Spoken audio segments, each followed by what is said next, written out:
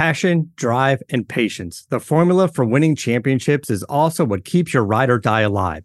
eBay Motors has everything you need to maintain your vehicle and level it up to peak performance. Superchargers, roof racks, exhaust kits, LED headlights, and more. Whether you're into speed, power, or style, eBay Motors has you covered. With over 122 million parts for your number one ride or die, you'll always find exactly what you're looking for. And with eBay Guaranteed Fit, your part is guaranteed to fit your ride every time or your money back. Because with eBay Motors, you're burning rubber, not cash. With all the parts you need at the prices you want, it's easy to make your car the MVP and bring home huge wins. Keep your ride or die alive at ebaymotors.com. Eligible items only. Exclusions apply. See ebaymotors.com. 2020 has been the year of things happening that are completely out of your control. There's one thing you can control, and that's shaving. Our sponsors are Manscaped. Are here to remind you to do so. Manscaped is here to provide you with the best tools for your grooming experience. Chaz, have you had any funny manscaping experiences? Okay, so here you go, Derek Riley. I used to only ever say, shave your face, right? Don't shave anything but your face, because it is totally brilliant to shave your face before you razor shave with Manscaped. But I've realized women don't like chest hair either. And so I've gone south. I have gone to the chest, and it's totally easy. And I mean, do you shave your chest? I think men who shave the chest are half men, Chaz. I don't shave all of it. I just shave the top part that comes up to my neck. So it's like an extension of my face down, right? I leave the chest, I suppose. I misspoke. But I shave the top third, the neck portion of my chest. It's ghastly. Yeah, and you get that thing, you get a little regrowth, and you see the regrowth on man, and you go, God, you actually shave the hair on your chest and your neck. I mean, I ain't going razor down there. So I'm just cutting the weird fluff that grows up over my V-neck. That's it. Oh, yeah, that's fair enough. But you can probably just trim that with scissors. It's probably a more effective experience. Are you kidding me? The Manscaped tool makes it like I don't even have to think about it. I just do it in seconds, and I'm gold. Well, in fact, listeners to the show will get 20% off and free shipping with the code DIRTYWATER at manscaped.com. That's 20% off with free shipping at manscaped.com. And use the code Dirty Water. Please use Dirty Water, because this whole thing will be pointless unless you use Dirty Water. So if you're going to do it, use Dirty Water, please. It's time to grab 2020 by the horns and shave. Take your grooming game to the next level. The wait is finally over. Football is back. You might not be at the game this year, but you can still be in on the action of Bet Online. Chaz, have you been betting?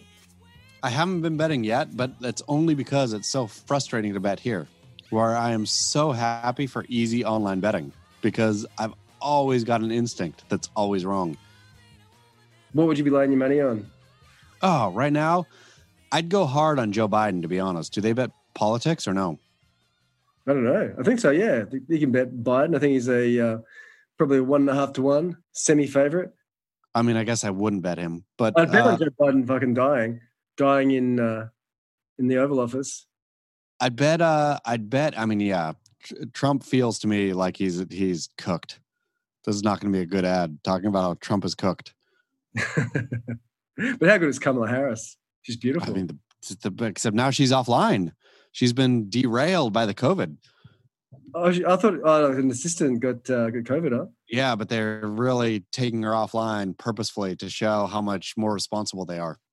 How much she cares. Yep. And how much better she looks in Timberland boots than Melania Trump, huh? I mean, my goodness.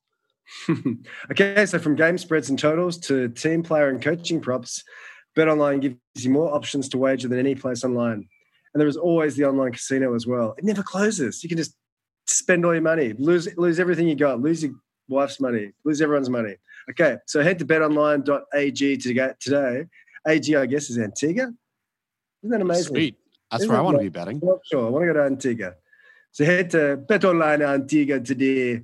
BetOnline.ag today and take advantage of all the great sign-up bonuses. Again, that's BetOnline.ag for Antigua and sign up today. BetOnline, your online sportsbook experts. I'm Derek Riley. I'm with Charlie Smith, and welcome to Dirty Water, where the splendour of athletic gifts is celebrated and where the incessant play of personality is explored. Today's guest has been described as being built like a duck and surfing like a big cat.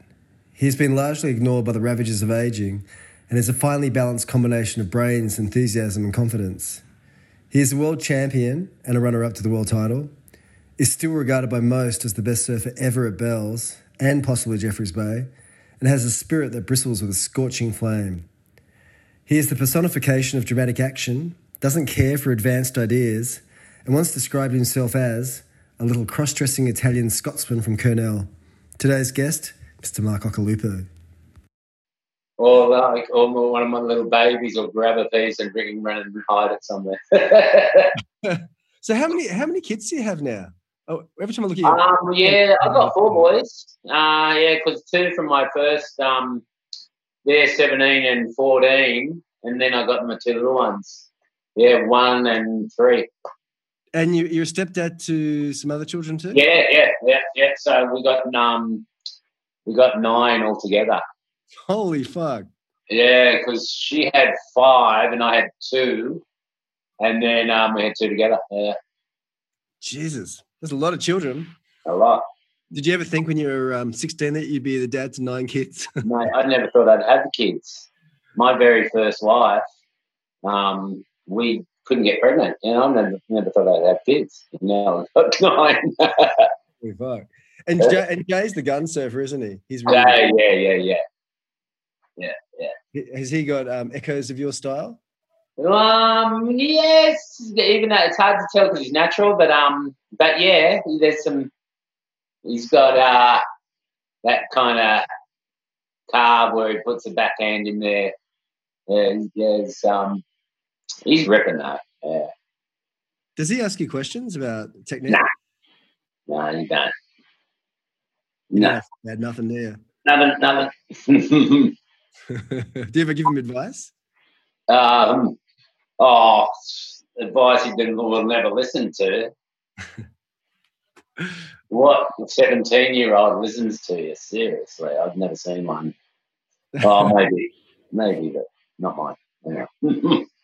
Hey, I just read a great Sean Doherty profile on you from 2015, and you describe yourself as a little cross-dressing Italian Scotsman from Kurnell. Yeah, he did. No, you did. Oh, that's how I describe myself. Yeah. You're kidding me? No, and that your sisters used to love dressing up. Yeah, they did dress me up. Yeah. And yeah, so you describe a little cross-dressing Italian Scotsman from Kurnell. Have you always been a free spirit? Yeah. Are we doing it yet, or are we just having a chat? Eh? Oh, well, yeah, we're doing it now. We might as well. Yeah. Okay. Yeah. Jason, coming later. Sorry. They used to dress me up because I was the only boy, and they dressed me up. It was dresses at first, and then when I got too older, when I got, I didn't like. What I'm trying to say is I didn't really grow out of it because they'd done it since I was 1. I think I got to about 3 or something, and it was looking a bit weird, so they got me a kilt. You know how I just pretended I was Scottish. Your mum bought you the kilt, didn't she? Yeah, my mum. Yeah, it was getting too weird, so and I didn't want to take the dresses off, so she got me a kilt. But have you always felt like a free spirit? Like you've always seemed to be apart from... Well, I mean, and then, it didn't really go away because then when we were like 17 and 18, we used to go into this club in the middle of Sydney called The Strand, and it was like they used to have shows there, like the transvestites would do shows on stage, and it was one of those places. And can't say I actually cross-dressed in there, but I was in the establishment. But you enjoyed it. You enjoyed the freedom. Yeah, thoroughly. For sure. I'm totally definitely. I know we're getting a bit weird here, but I've probably got a feminine side to me after having 3 sisters, for sure. What was it like growing up in Kurnell? Kurnell was so cool of a place to grow up in. Like, just, in Botany Bay there, and, like, we could see Sydney straight across the water and, like, not far. Like, if you drove a boat over there, you'd be there in 10, 15 minutes. But where we were, like, in Kurnell, like, only, like, around a population of maybe 1,000, like, And because the oil refinery was there, but you never really noticed that. But just a really small town that never ever got built up, and it's still not really built up now. And so it's a really quiet place, really small school. And I grew up right in front of a national park, so huge area of where the national park meets I lived pretty close to Botany Bay, which would have waves when we had a big Norris swell, little waves in there, and we had a place called Kurnell Point, which is just tucked inside of ours, which everyone knows the wave that they had that the Red Bull Cape Fear contest at, where that really gnarly wave is, which please don't ask me if I surfed it when I was young, because I did not. But Kurnell Point's a heavy wave in its own right, but just the place to grow up in, just with the kids, we could just go anywhere, and it was totally safe and really quiet and strong knit community, and it was cool, really cool place to grow up in. Who was your best friend when you were a kid?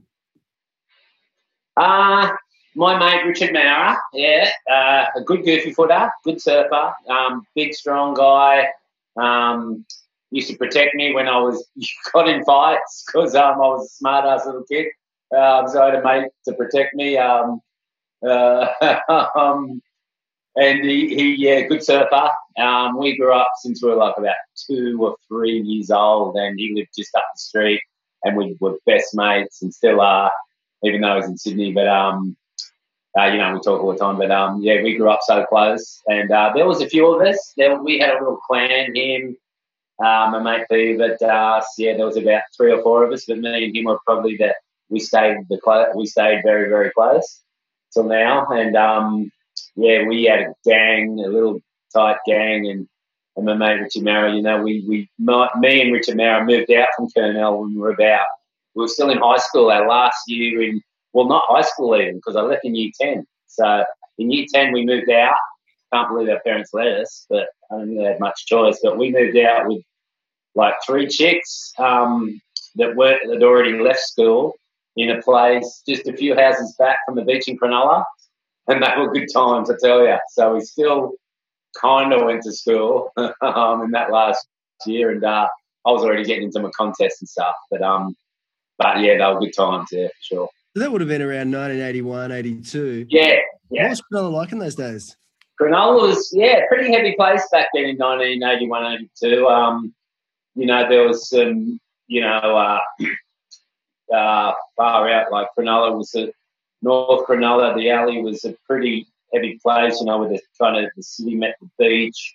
There was drugs. There was a really bad drug, heroin, back then, which I never really ever saw, and I'd never ever tried it, but I heard about it, and I knew I obviously could see people that were on it, and I think I busted someone or just walked into a public toilet, or it might have been at the pub or something, and one of the older guys that was a really good surfer was in there doing that, and I did actually see it. What am I talking about? Yeah, I did see it once, and it was pretty heavy, and it's a real turn off. But some really good surfers didn't make it through that, and they were older crew, but they were heavy. There was heavy crew there too. Some real tough nuts in Cronulla growing up, you couldn't, that cocky side of me kind of went away real quick when I got a couple slaps in the surf and stuff for being like that, and really pulled my head in and made me learn respect, and which really helped when I went on to travel around the world, and especially places like Hawaii and stuff.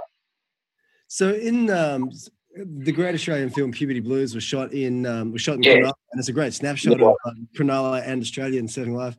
But there's a great moment where you say chicks don't surf, and I believe you're actually in the movie. Chicks don't surf. Yeah. Well, it wasn't. We weren't meant to be, because they were filming a scene on the beach, and our gang that I was talking to you about, me and Rich and a couple of my mates, probably about 4 or 5 of us, will walk down Wanda there, and they were filming. and the chick was, getting ready to surf, and they were filming her, and we yelled that out. We weren't meant to. We were just smart enough, and I think I yelled it out, and then the director ran to us and said, or the producer or whoever it was, and said, "Oh, guys, can you do that again?" And so we did. Yeah, we walked back and went full cast and did it again, and we're in the movie. What were attitudes to women like in the 80s? Well, yeah, I mean, yeah, chicks didn't surf back then. Seriously, there was far out. There was only a couple of chicks, and I don't even know. Like, yeah, especially where we surfed, I don't even know if there was many at all or any. We'd heard of Margot Oberg and that from Hawaii that surfed and surfed big waves, but it was very rare when we were young. Yeah. In the same interview that Sean Doherty did with you, he describes a moment where you lost to Damien Hardman in a junior event, and then you threw your second place trophy into the crowd, hitting your mate in the head. You remember that? I know, I don't. I don't. I won't deny doing it, but yeah, I probably wasn't the best loser. I remember at one time BL hassled the shit out of me at Queen's in Manly one time, and I think I started crying because he wouldn't let me have a wave. This is way before priority. Probably wasn't the best loser. I got the hang of it later. How important was winning to you then? I don't know. It's a tough one, professional surfing and competing, because winning, everyone says it, but winning feels so good and losing really, sucks. If the waves don't come, it's a bit different, but if you make a priority mistake or a fall or something,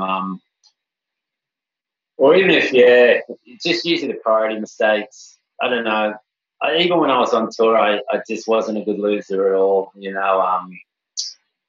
Probably took its toll on me, I guess. I did have that break on tour, which was great, but yeah, I don't know. Yeah, it's all going good when you're winning, but it doesn't make sense when you're not.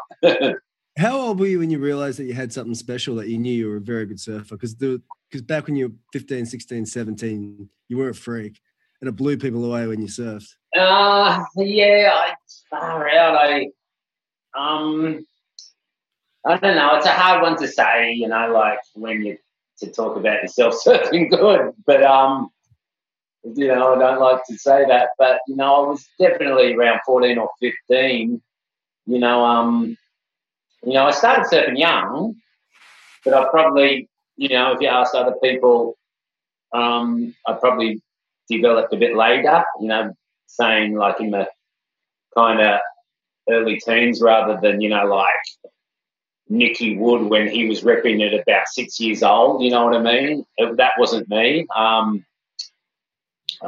used to kind of be like try and go for one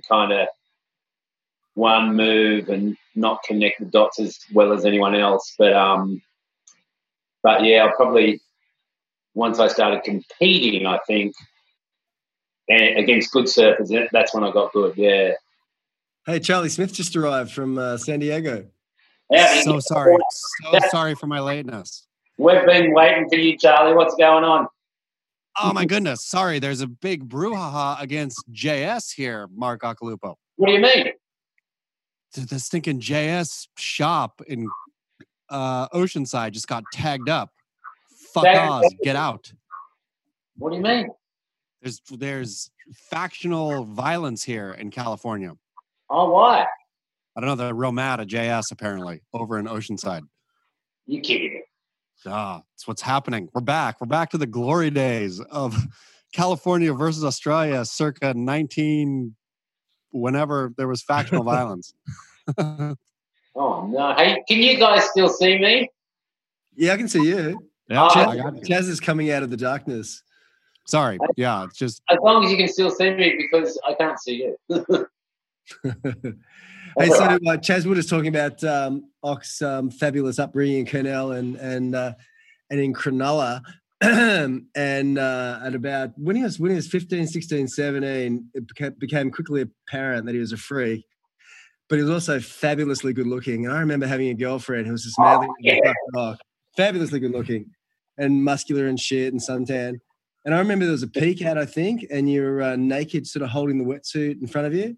And that just drove my girlfriend fucking nuts. So I've never forgiven you. Do you remember that? Yeah, I do remember that. It was a Playboy shoot. And, oh, no, it wasn't. It was a peak. We done a peak ad, but it was a girl from a Playboy magazine or something, like cover, and they got her down. Someone knew her, and I had to pose with her. And I was young. I was going to say it was hard, but that's probably not the right word to say. around the same time, you had a heat with Sean Thompson, I think, at Narrabeen, and it was clear that you smashed him, but you lost. Yeah, I did. A photo of Sean Thompson, who must have been 25 or 26, and you were 15. Yeah, you looked close to tears, and do you remember that moment? I do remember that moment. Yeah, clearly. Yeah, it was at North Narrabeen, and it was good waves, and I really felt like I did win that heat. And but back then it was different. You had to beat them by about 3 or 4 points to actually win, because the top seeds somehow back then they just pushed them through. And this was back in the day, so I didn't beat him convincingly enough, and all I got was pats on the back, which didn't mean a whole lot. Got one from Sean, and he kind of knew too. He's like, your time will come or something. But I was pissed off. I remember that heat clearly. It's a classic photo. Have you ever seen the photo? Yeah. The photo in that, the photo told everything in that one for sure. Fuck, just the look on Sean's face. He looks guilty as fuck. And you look it wasn't his fault, because he wasn't doing the judging. But it was just like that. But he wasn't the world champ, but he was Sean Thompson. I mean, he's always going to get a couple of points. Just for looking handsome, huh? Yeah, I know. That's what I mean. Yeah, he got extra points for his looks. Hey, I loathe nostalgia, but in 1997, that fabulous Bell's Skin Day, the contest where they used that golf format, you won 55K at a Jeep. Yeah. And Hoya won the Rip Curl Pro a week early and got 20 Gs. So it's a classic surf history. Yeah. And it's still regarded as the best bells that's ever been surfed. What's your memory of that day? Oh, that's just, pretty much my fondest memory of bells, that whole couple of weeks. I was staying with Steve Perry, and he had me down in one of his little houses in Torquay that he had, and it was like the old library, and it was like, seriously reckon it was haunted, hey, and had some spirits in there, and it was just a spiritual couple of weeks, seriously. Like, the swells were just pure, and Hoyo won, and I think I made the semis or quarters that year, but anyway. And we stayed because, about a week or a few days later, we had the skins, and, all the rage was to talk about that because how much money was in it, and there was a new car.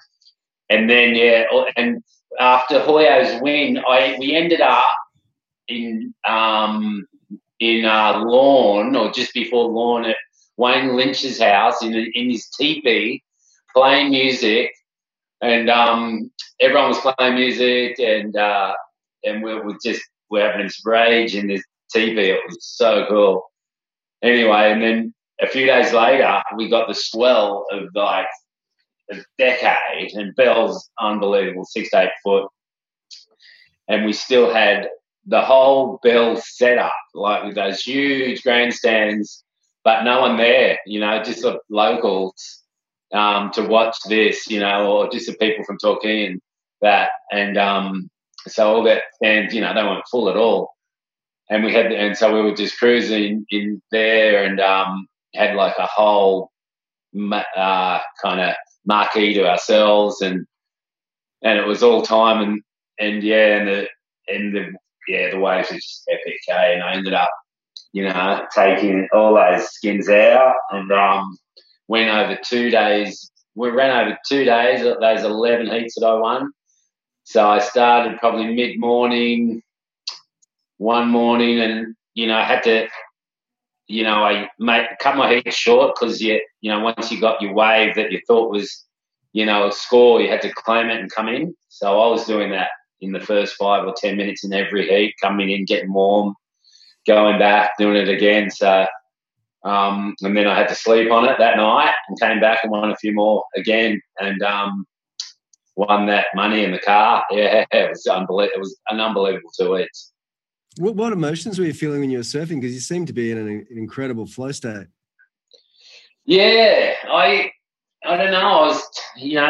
I was taking my, I don't know. It was all happening for me. The board, I mean, it was like a 6'6" deep channel bottom. That was a Rod Dahlberg back in the day, and it was going unbelievable back in the day with fixed fins in it. Just flying the board was. 6'5" it was. But I don't know, after, the experience in the teepee down there with Wayne Lynch and some really cool people, and I just brought that back. Every time I drive back that way, it seems to, there must be something spiritual down there, because I remember staying down there once. I surfed Joanna and came back, stayed at Lawn one night and woke up and the swell was just humping, and I drove back with the swells all the way back to Bells, and that's when I think I surfed. It wasn't an event that time, but if you ever remember, there was some footage of me in a Litmus video or something, and it was like 8 to 10 feet Bells. Best I've ever seen it. Every time I stay down there and come back that way, something really special happens, and that was my skins win, and then in that other session I got down there that one other time. Why don't they do skins anymore in surfing? Why don't they? Cool, Charlie. Why don't they? I know that's something that it's a really good format to nominate your wave to come in, because then you put the total pressure on the other guy. He doesn't really know what you've done, unless you could put a huge screen up there and they could see the replay. That'd be cool too. But back then they didn't really. That wasn't that high tech back then, but they could do that now. But it's a really good format. The skins, yeah. It seems like it's perfectly created for surfing, right? It is. Better than the 40-minute or whatever heat kind of thing. Exactly, yeah. I mean, back in the day when it comes to that format, we used to catch judge the best 3 or 4 waves, and now it's 2, waiting for them to pull it down to 1. And once it is 1 wave, that's what they're going to be pretty much doing anyway. It's a good point you make. And money is such a powerful motivator. $5,000 a wave, effectively. Yeah, it was 5,000 a wave. Yeah, exactly. I mean, now it could be 50 or whatever they got. Hey, a lesser known part of that Zip's got a lot of money. Yeah, still a lot of money. Yeah, but hey, a lesser known part of that day is you beating Kelly in your head in the skins. Yeah. And then him going up the stairs and smashing his board in the competitors area. Wow. And then trying to surf a left into the Winky button with Tom Carroll, and then he smashed his board there. Had to be rescued. Yeah, well, did he? Yeah. No, I didn't actually know that. This is the first time I've heard about this story. This is great. 20 years later. 23 years later. It's actually I've never seen him rattled, but it sounds like that he was rattled. I think he needed 9.73 or something to beat you. He didn't score, and he was there. It was the only, one of the very, very rare times that I had the wood on him. Is Bells, and I mean, well, yeah. Apart from the skins, I don't think I've had that many heats with him at Bells or any. But it was good to get that rare win off him, and I didn't know that he was that rattled, and that makes me feel good. What's your relationship with Kelly's sort of been up and down and sideways? Yeah, it has been up and down, and he told a story back in there where when I first met him, or when he first met me, and when I went through kind of crazy times, but he's always been there for me. I think one of the first times when I tried to give up drinking, he was there for me then, and that was great. And then and in other times, I think when I was having the hard time in Hawaii for when I had to serve against Sonny for the world champ, I think he was there for me then too.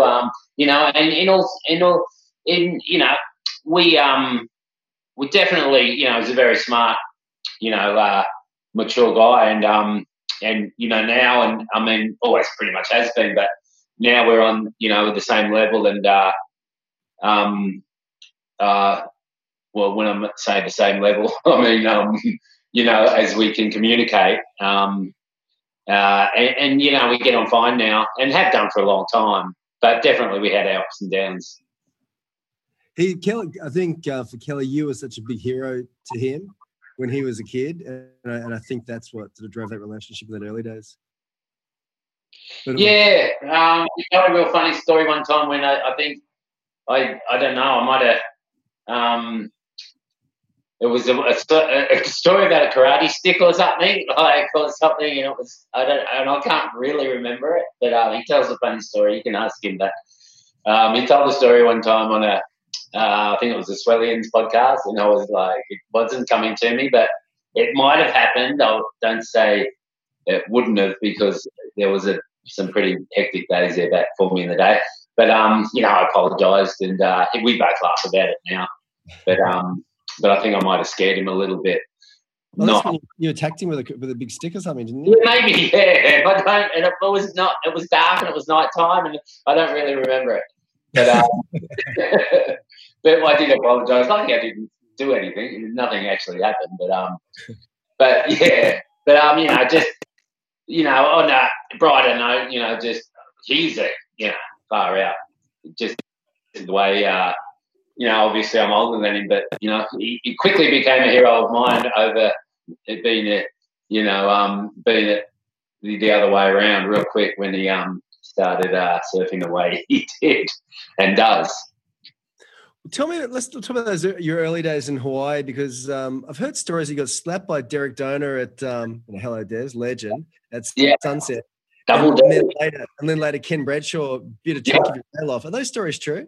Yeah, those stories are definitely true. Yeah, very good up for me in Hawaii. Lucky I kind of was used to that by growing up in Cronulla, because for no reason really. I was staying with Buddy McRae, which was a shaper, actual one-arm knee boarder, and that could do surf freaking pretty big waves and shape and do a whole lot of things with one arm. The guy is unbelievable.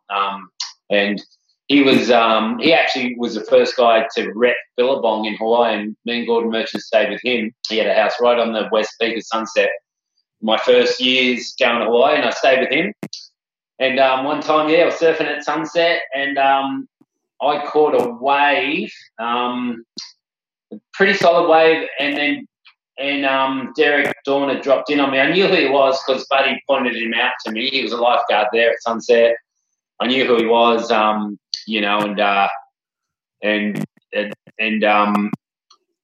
was young. He hadn't heard of me yet before, and I took the wave. It was one of my first sessions at Sunset, and he dropped in on me.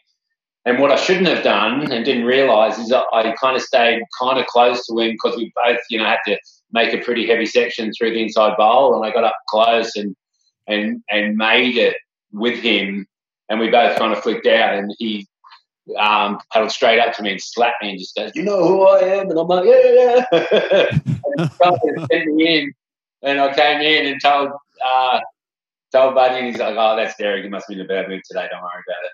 And anyway, I ended up meeting him, and he apologised and just it was like, "Where you from?" And he was really good friends with Alan Byrne, and they were really best mates. Alan Byrne, the shaper, and really good surfer.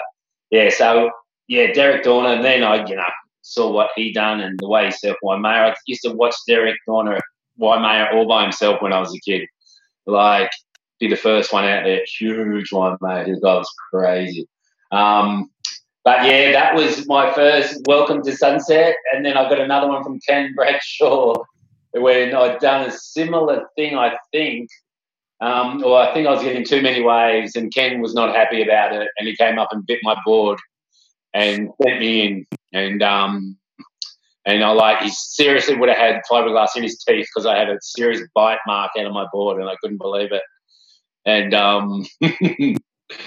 and he sent me in, and I think I came in, and Eddie Rotheram was at Buddy's house, and Eddie sent me back out there. What did he say to you? Eddie said, and I was so confused because he sent me back out there. He was like, "Fuck him, get back out there and tell him I sent you back out there." And I'm like, "What do I do?" So I'm back out there trying to avoid Ken Bradshaw at all costs. Did you manage to avoid him? Yeah. How many, Aki? How many board bites or slaps have you dished in the lineup? Well, I've felt like doing some board bites at Snapper Rocks. Are you kidding me? And what was the other question? How many slaps have you given? You got to be slapping left and right out there. Yeah, Fahri, I definitely have my arguments at Snapper Rocks, still do, because it just really frustrates me when people don't have etiquette, even if Snapper's a crowded lineup, I can tell who's gotten the last wave and who's getting the waves. And if someone paddles inside of you and when they look at you and paddle right past you and a wave comes and they think it's theirs, it frustrates me so bad. And I won't stand for it, and I'll take the wave. And then they yell at you for dropping in on them. I'm like, didn't you see it? You just paddled on my inside, and I can't handle that. And I still try and keep law and order in there and just go, listen, But, it frustrates me, but I can't, really slap people. But, and I don't like to do that. There's a lot of good fighters in Australia. But so I like to stay out of fight. I like to try and keep the etiquette going in the surf as much as possible. It's funny because I've always thought people should be thrilled if someone like yourself or Kelly or Joel or Mick drops in on you, because you get a point of view of what some of the greatest surfing in the world. People should be honored. If especially for me, sometimes it's hard, with having 9 kids, and sometimes you've got an avenue, a little window where you can surf, and then you've got some guy that's been out there for hours and paddling inside of you and not letting you get a wave, and that's even more frustrating, when you got that hour to catch a few waves. My goodness, just get away from me. And if you drop in and someone's angry, and then you can kind of explain to them, listen, come on, man, I need a wave. I haven't got much time. Usually you can talk your way out of it, but certain people will just go, you're a dick and piss off. And I don't like getting on the wrong side of anyone, but when I'm out there in the surf, I want to catch waves. It makes it a lot more fun, doesn't it? Yeah, it sure does. Hey, do you remember back in '87 when Richard Marsh belted you at the ASP banquet, and because you were so popular by them with the Hawaiians, who just loved you, that he had to get a security detail to surf the Pipeline Masters? I do remember that. Yeah, it was back in the heyday, and back in radical times in Hawaii, and it was an old dispute that me and Dog had. It was something really deep that he was angry with me over, and I think it was always going to happen, and it happened in not drugs really, but it was like an alcohol abuse written after the banquet time, and I didn't even see it coming, and we're best mates now, but it happened, and I didn't see it coming. It was kind of didn't even see it coming, and then I was my 2 guys I was hanging out with was Mickey Nielsen and Marvin Foster, and it just didn't go down good at all. The boys just weren't stoked at all. I tried to explain to them that it was an ongoing thing, and it was it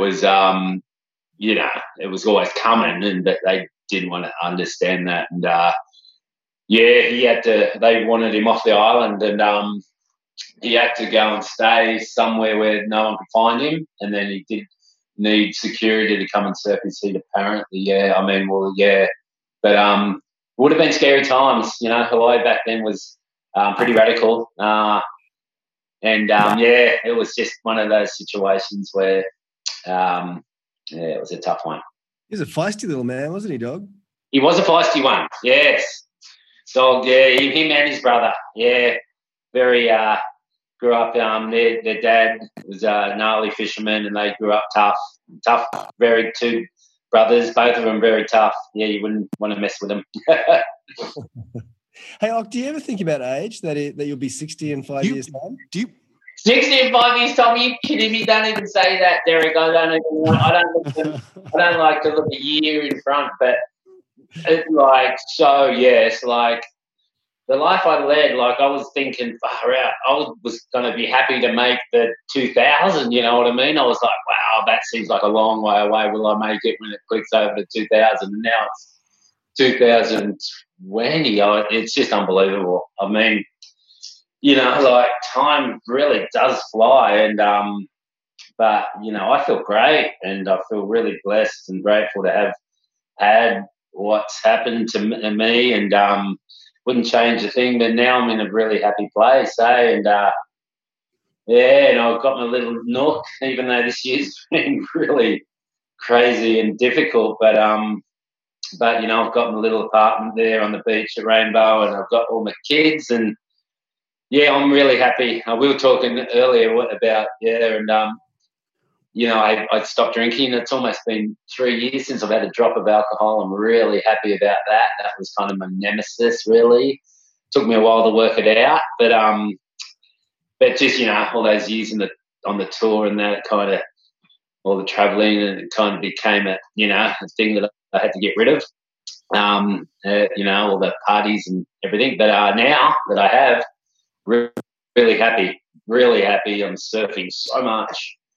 And just enjoying my little babies and all the kids, and like I was telling you before, doing jigsaw puzzles and listening to music this year anyway, because no trouble. Yeah, but happy, yeah. So I don't know how you have 9 kids and still have phenomenal hair, to be honest. I don't know how it's all not fallen entirely out. It's funny, yeah. I mean, hold out. Yeah, but I'm scared to actually, now that I've got all my dreads and I've had them going for a long time now, and I had them when I was younger, and I don't want to, I'd like to cut my hair and start again, but I don't know if it's going to grow back. That's a scary thing. I don't want to go that way. I'm just keeping it like this. Hey, Ock, what motivates you to get up in the morning and go surfing? Oh, just... Now, you know, now that I'm not drinking in that, like, because when I was young, I was such an early riser, and even, you know, on tour, and then I kind of grew out of that, and I used to sleep in, and I didn't know if it was the hangovers or what, but now that I don't have to deal with them anymore at all, I'm up at 3:30 in the morning every morning, pretty much, for, you know, like from 3:30 to 4:30 or 5, but that's when I get up. Like, I like to get up about an hour before it gets light. Now that in Australian summertime, it gets light at about 4. So, yeah, I'm up at like 3 or 3:30, and I just want to see the sunrise and go for that early or just whatever's happening, you know. I'm up and ready to go. So you were one of the first surfers, or some of the very few surfers who rode snapper the day after that fatal great white attack. Yeah, I was, and I copped them some flack from, I won't say who, but I mean, they said it was disrespectful, but I didn't really understand that. I mean, I didn't actually know the guy, but I think Joel did. He said he was cool and he looked like a nice guy. But I mean, I was surfing about 15 minutes before that, got a wave through Greenie, and I mean, it was freaking radical what happened, and heavy, and totally, you know, feel for the family and him. It's just freaking like a rare blue moon. He was so unlucky. But I mean, the next day the waves were good, and you know, every time there's been a shark sighting or not an attack, but I'd like to get, you know, someone's got to get out there and test to see if, you know, if the shark's still around, or, you know, just to see if it's safe. And the waves were good, and I thought it was my you know, it was, if no one else is doing it, I was doing it because, you know, like the waves are good and it's straight in front of my house. And I'm like, you know, someone's got to go out there with, you know, and I did, you know, I was careful and I have been careful ever since. I've actually been surfing lately because it's so rare for that, I mean, to happen, even to us to see a shark way down there at Greeny. It was weird, but you know, I did surf out there for a couple of hours and there was no one out, and that was nice. It was pleasant. I was watching out for the shark, don't get me wrong. Lucky the water's pretty clear that day, so you could kind of see what was coming. But, you know, lately, you know, I've been surfing out at Tweed Bar, and it's a bit scary out there because you're way out where it's really deep with no one out there. So that's when you feel pretty, you know, like volatile or whatever the word is for it, or you know, that was just, it was radical. I don't know what you think of that, but I did cop a bit of flack for saying it was disrespectful to go straight back out there. But, you know, I'm always in the ocean and, you know, and it's the sharks are out there and, you know, you got to be on your game and look out for them. And, you know, especially lately, you know, I tell my kids and that, just don't go sitting out on your own, dangling your legs down, you know, try and paddle, keep moving, paddle around, you know, keep catching waves, you know, because, you know, it's getting dangerous now, man. It's overfishing and all that stuff, and the sharks are getting hungry, and, you know, especially now with all the whales we have, you know, you got to be on the lookout and, you know, always be vigilant and looking out and keep moving. Don't dangle your legs down because, you know, they get a bite of you on your leg, you know, haven't got to and take a lot of your leg, you haven't got a lot of chance. But if you're on your board and they, you know, somehow take a nip of your board, it's, you know, just get a bit of side of your hip or something, you could make it. People do it. It happens. You ever surf with a knife strapped to your calf? Why don't more surfers do that? Yeah, no, I know. Well, it's such a good look anyway. Yeah, well, I mean, there's a lot of stories where, you know, like the surfer, you can see the shark coming to you and you go at it and get a punch in, you know, like the shark will go away. But that's what I mean. You got to be on your game. And yeah, but you know, I don't know about being like a Crocodile Dundee and carrying a knife out there. Just stabbing everything: fish, turtles, dolphins, other surfers. Hey, Ock, in the mid '90s, I think it was, you disappeared off the scene, and I believe you sleep for 12 hours a day, and that you used to have the most fantastic dreams of oil wells on fire, old friends, old adventures. And then one day you had a dream that told you must go surfing again. Yeah, well, I did. I mean, I slept for more than 12. I was sleeping a lot, like probably 16 hours a day, and dreaming too. But dreaming a lot. Yeah, I don't know. People could relate. You know, you have a dream that feels so real that like everything's like planned out. You're surfing good and you're healthy again, but you're not, because in real life you put on a lot of weight and you can't get motivated, but you dream, and then you dream of yourself being this like fit kind of like gladiator and like tan and fit and winning contests and everything's good. And then you wake up and then you're not that guy. But you think far out, but you feel like that guy, and you're like, okay, I'm going to do it. I'm going to get back to that. Why can't I? You know, like, okay, I'm changing today. I'm going to go for a run right now. It's like the sun's up. It's a beautiful morning. Come on, you're going to start from right now, and then it happens, and you do it. Do you find you have one of those bodies that reacts, you know, almost immediately to a sudden change in diet, and like once you stop drinking and eating heaps of greasy food, you seem to transform very quickly into muscly Ockie? I've done it a few times for sure. Hopefully not going back this time now that I've actually stopped drinking completely. But it's I can make a really quick transformation. But you know, like when I was young, like I always, like older guys, smart guys used to say, you know, when you get older, you know, you're going to have to work it out, you know, and like you just find your niche, you know, like you find place and you kind of find yourself. And I never used to kind of work out what they were saying, you know what I mean? And then I think I kind of found that probably a bit later, maybe later than other people, but a few years ago when, you know, you kind of find out what works and what doesn't work for you. And that was one of them for me. And, you know, having kids definitely settles you down too. So, you know, everyone, you know, hopefully, you know, with work and if they want to, you know, finds that happy spot. And, but yeah, I found it that, yeah, it's a good thing. How important was Billabong founder Gordon Merchant in your life? Because he really supported you through those years, didn't he? Yeah, you know, I mean, you know, it's, you know, definitely so much, you know, right throughout when I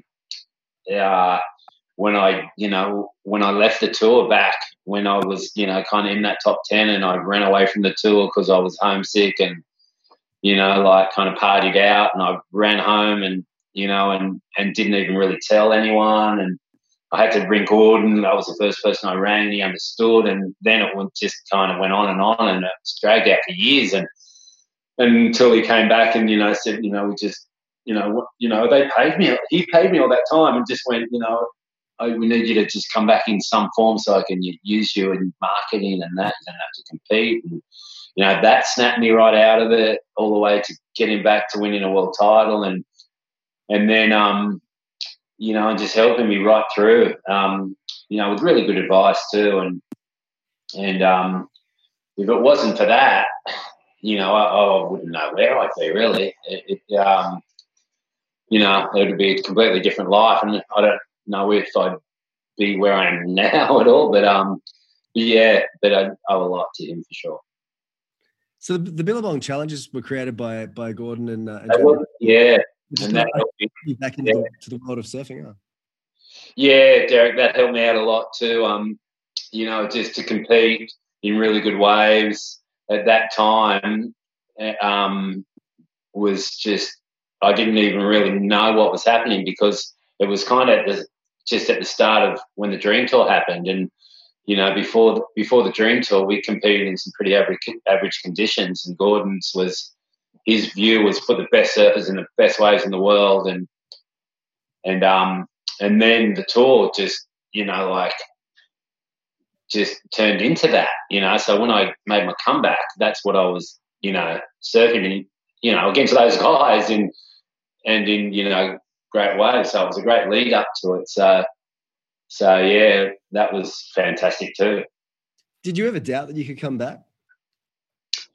Yeah, oh, totally. I mean, when I was really big at one of my peak weights, or the peak weight when I, you know, when I was married, in my first marriage, and when I got that big, there's no chance I would ever thought I was going to compete again, let alone, you know, even kind of get fit again. Yeah.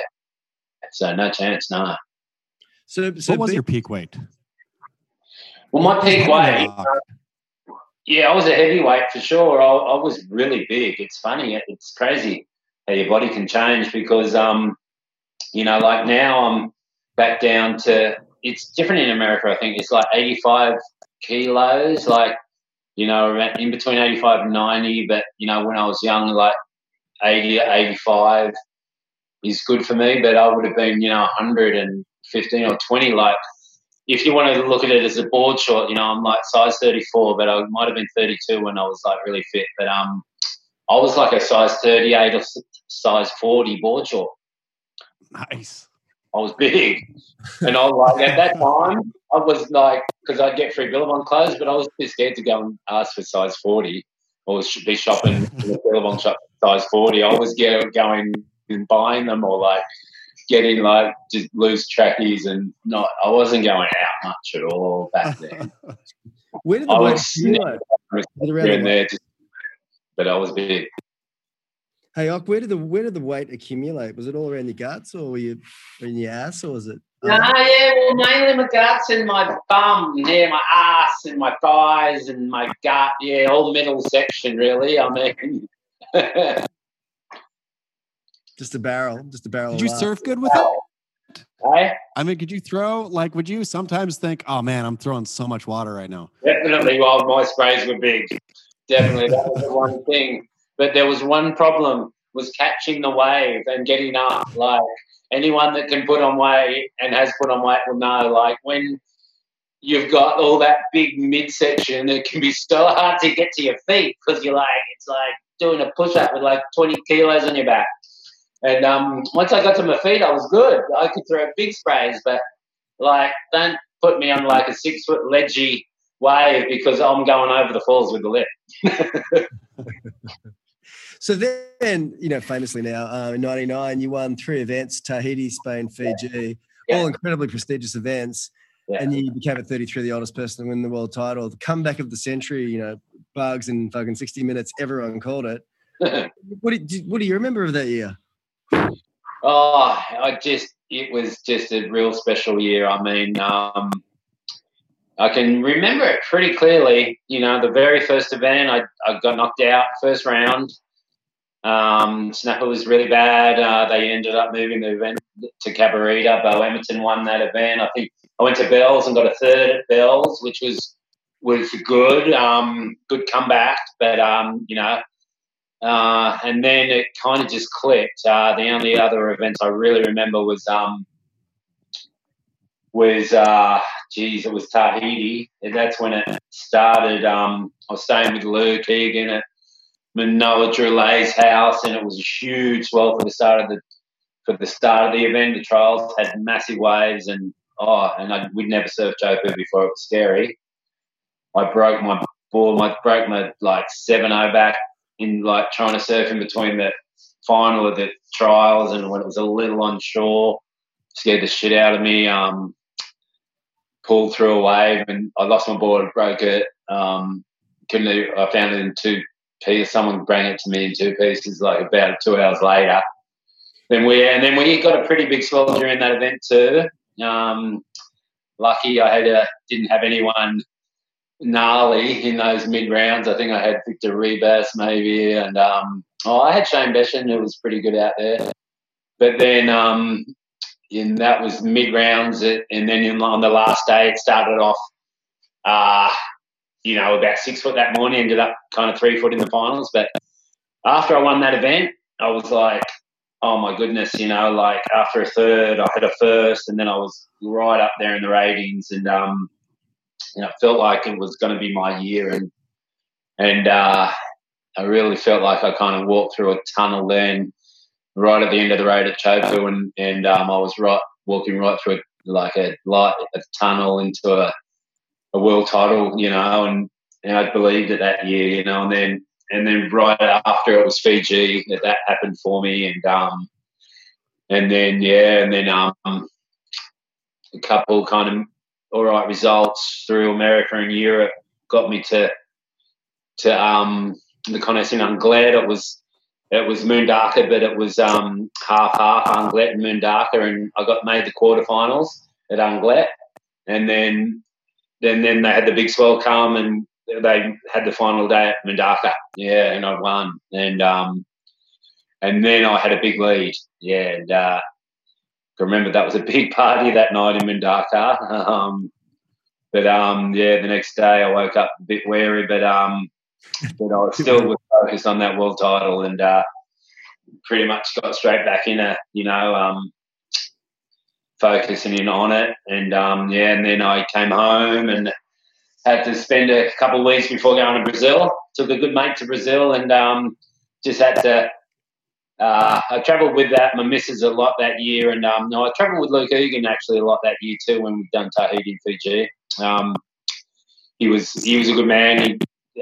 We both caddied for each other through that year and did for a few years. So yeah, Luke was great, and then it all happened in Brazil. It was a great year. I just had to make a couple of heats in Brazil. It was done. And what was that moment like when you won it? Well, it was wild. I remember, I think it was Mick Campbell, even Mick Campbell and Mick Lowe had to lose that day. Maybe a Flavio Patarats had to lose, about 3 of them, and they all kind of went bang, bang, bang, and lost back to back. And I'd already won my heat and got through to that next round into the round before the quarters, and they lost. And then it was all focused on me and all the cameras and everything started crowding around me, and it was. I remember having that coconut in my hand, and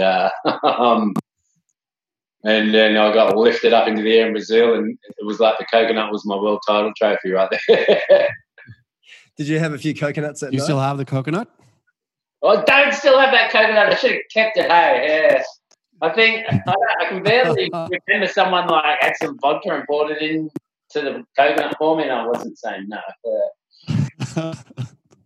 Well, it's Australia. They would have ripped it off in customs, mate. Do you ever surf? Do you ever surf Mundaka again? I had, yeah, I did. Because after that, we that was such a success, that event, that they ended up having a contest at Mundaka solely for a few years. Billabong did it, and I remember the Mundaka years. I love the Mundaka years. That was like my last 2 years on tour were Mundaka years, and then I went back to commentate and had a wild card in, I think, the very last year it was on. And then I think they struggled a bit with the tides and finishing that event. Had to run a few too many heats on the backup venue at Bacchio, and then they called it. But far out. The tour, that was one of the most popular places for the guys, I think, on tour, because that little town Mundaka just being so dreamy. Being in there for 2 weeks, it's like another world there. It's like seriously a setback in time into another world. And yeah, everyone loved it. And it lights up after dark, doesn't it? Yeah, lots of after dark, and there's like a pub there. Definitely wasn't conducive to wouldn't be conducive to the tour these days, but back then we loved it. It was a big party town. What about your world title party in Brazil? How was that?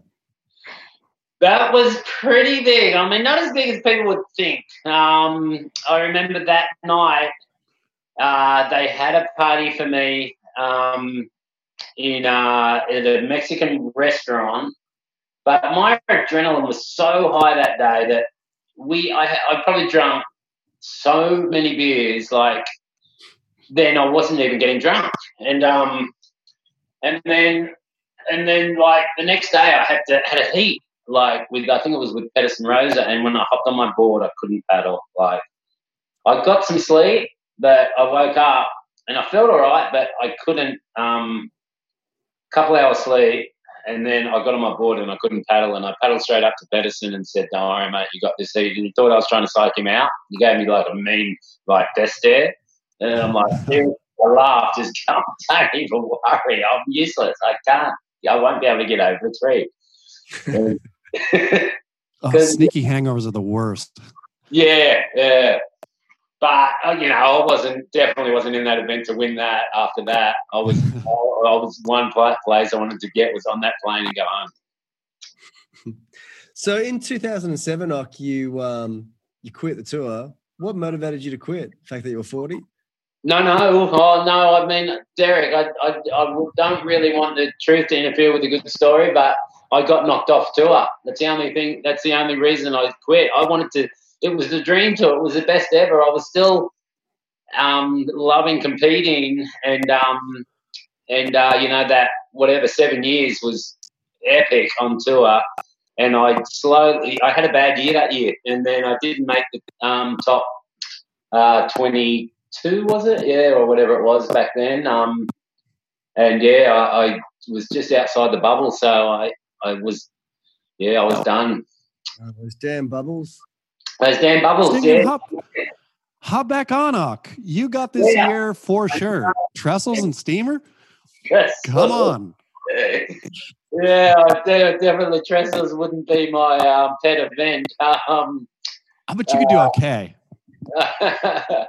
Yeah, I feel for those guys having to compete for world title there at Trestles. Definitely would favour some guys rather than others. Oh, my goodness, does it ever? You think? Hey? It's got to be Felipe, you think? Well, that's the first guy that comes to your mind for sure. I mean, it's as long as he's in the top five, I'd be probably your money would be swaying that way. I mean, I just think it's a funny thing to do, just having the event on the 1 day thing with the top five, because like on the same hand, if you're going to have the event on the last day at Pipeline, that favours some guys too, right? But it favours the right guys. Let's be honest. I'd rather it not favour anyone either way, and let all the contests accumulate to whoever's the best in all conditions. I thought that's the way it was supposed to be done, and that's the way. I don't know if I'm old school, but that's the way I thought it should be done. Made sense to me. Hey, it's amazing that in 2013 you're 46 and you nearly requalified for the tour. 2000 and when? 2013. Oh, was it really? Well, was that when I had Margaret's in that? Yeah. You nearly requalified. Such a weird year for me because it was it wasn't planned at all. That was when I was still commentating a bit because Billabong had a few events on tour, and so I was on my way to Brazil after getting that third at Margaret River. I was on my way to Brazil, and I stopped off in California because I think I had to do something there for Billabong. I actually had to MC the what was it, the Big Wave Awards or something. But yeah, so I decided to do Trestles, and I got a 9th there. And then I was like in the top 20 or something in the ratings, or on the QS. And I mean, seriously, what I would have rather done that year was, I was in Brazil commentating for the CT. I would have really loved to go on and done the 6 notes down in Saquarema and maybe requalified again, which would sound ludicrous to a lot of people, but it would have been a lot better for me. Back in those days, I was drinking quite heavily then, and it would have been good for me to get back on tour to straighten me out a bit, but it didn't happen. I was kind of stuck in that rut, and would have been a good way to break out of the bubble there, but it didn't happen. But eventually cracked it. But it was weird. Yeah, I was nearly qualifying. Yeah, it was crazy. What did you like so much about drinking? I don't know. It passed the time, far out. One of the first things I think of is, like in the airport, like waiting for a plane for 6 hours and just posting up at the bar, having drinks. And, I love, my little snacks, eating chips, drinking beer. Like some of my best mates, I think Bo Emerton would call me Chips Beer because that's all I would ever do was drink beer and eat chips. Hence putting on weight. But, yeah, I know. I mean, but I really like I love drinking and, just the normal kind of way to drink would be like having a few in the afternoon watching the sunset or the news or something on TV, and that's what I would do. But once it would lead into dinner, and then if it was a party, and then more drinks, and then feeling, eventually so bad, like looking for a beer, first thing in the day to make you feel better, is just, and then feeling physically ill, and it's just, and it was doing me, it was not good. It was a bad place that I ended up getting to, and but like I say, I love to drink, and but now I'm lucky because I love not drinking. So yeah. How'd you kick it? Well, I tried a few times. Yeah, third time I got it. Yeah, but the first 2 times I kind of wasn't ready. I mean, yeah, well, my mind wasn't ready, I guess. My mind was playing tricks on me that I was like kind of even sneaking drinks when people thought I wasn't drinking. I was still kind of drinking, and that's not freaking. You're only fooling yourself. But the third time I was like, I knew I had to do it. So it felt right, and then once I got over the hurdle, and then I made a substitute for it, which was like soda water, and then and now it's not a problem. I can go out and drink soda water instead of beer, and be happy until everyone gets too drunk and then I got to go. But you know, but that's all right. Do you look at other drunk people now and just think, oh my goodness, that was me? Yeah.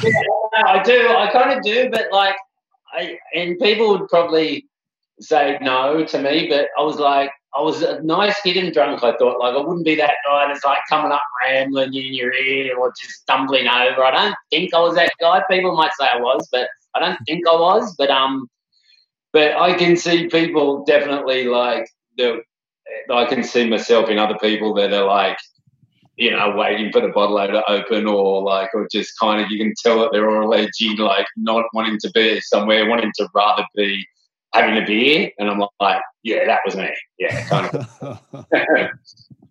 What feeling did drinking give you? Did you have a sort of a magic spot after 5 beers where that it would take a few and then you'd get back to feeling, you know, kind of good again. But like you'd feel so bad that it'd take you a fair few to feel good again, and then the more that you have on top, and then the hangover is always going to catch you. No matter what, it's always going to get you, and the more you prolong it, is the worse it gets. So yeah. I thought I beat a hangover the other day. Hangover, it'll always get you. I totally thought I beat it the other day by starting early. That didn't work. Hey, Chased me down at 4 p.m. Hey, Ock, what are the most important lessons you've learned in your life? Well, I mean, obviously that's one of them, you know, and, you know, it's, you know, and it was, and I don't regret it, you know, like I had my time drinking and that, you know, and you know, now it's time to enjoy not doing it. That and being patient, you know, patience I've learned just through traveling and competing and, you know, and surfing in general. Just, I guess, you know, I learned patience at an early age. I think all surfers do because we're all waiting for waves, right? You got to be patient. What else have I learned?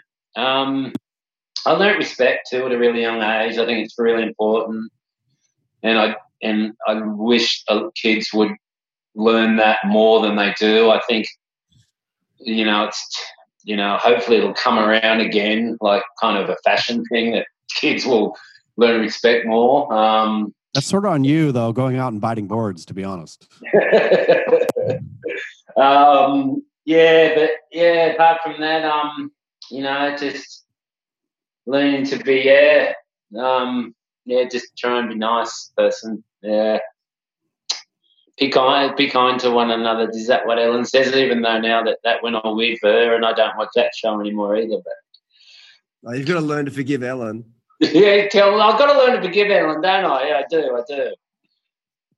Hey, how do you discipline your kids, Aki? It's not easy, Charlie. I mean, you know, Jay's 17 now, and you know, it's kind of, no matter how, you know, I don't know, like no matter how cool you think your dad is, I think, because I thought my dad was pretty cool, even though he wasn't a surfer. You know, I thought he was totally looked up to my dad, but you know, but do you listen to him? I mean, you don't really, do you? I mean, I think I did more than Jay does to me. You know, it's tough. You know, he wants to run his own race, and I can't answer that question.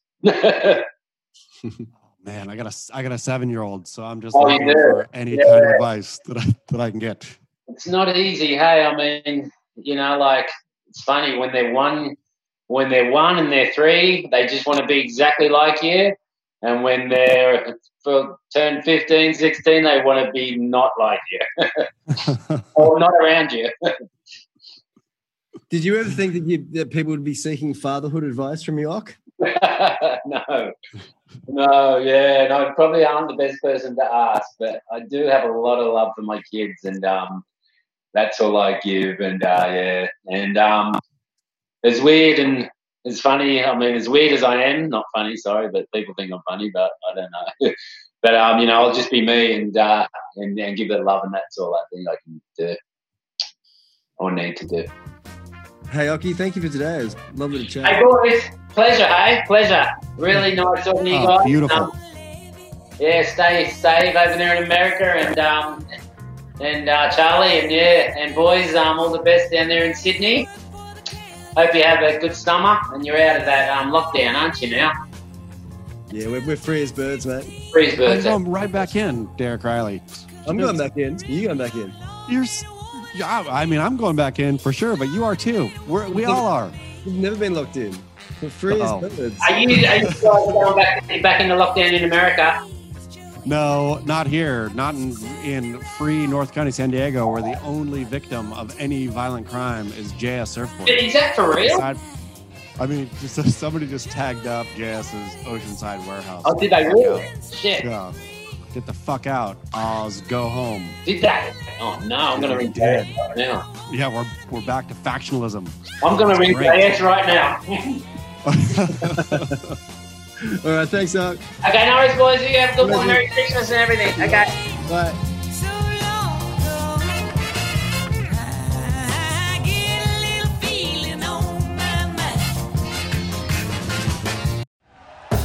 Thank you for listening to Believe. You can show support to your host by subscribing to the show and giving us a 5-star rating on your preferred platform. Check us out at Believe.com and search for BLEAV on YouTube.